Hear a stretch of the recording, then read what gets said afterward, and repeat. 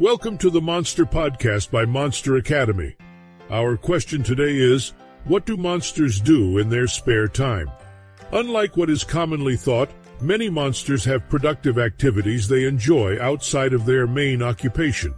Bed monsters, for example, are known to practice juggling with the socks that are strewn across the room at night when all are asleep, adding to the already chaotic mess. And attic monsters? They are known to be avid book readers, spending much of their free time reading old tomes and expanding their knowledge of the various types of attic ventilation available.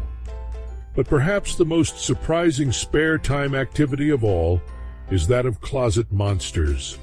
They are known to at times be adventurous and try clothes outside of their usual diet of socks.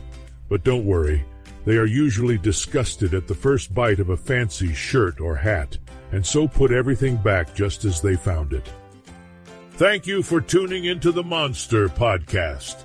Delve deeper into the world of monsters on monsteracademy.club and claim your free interactive book. Godspeed and good luck.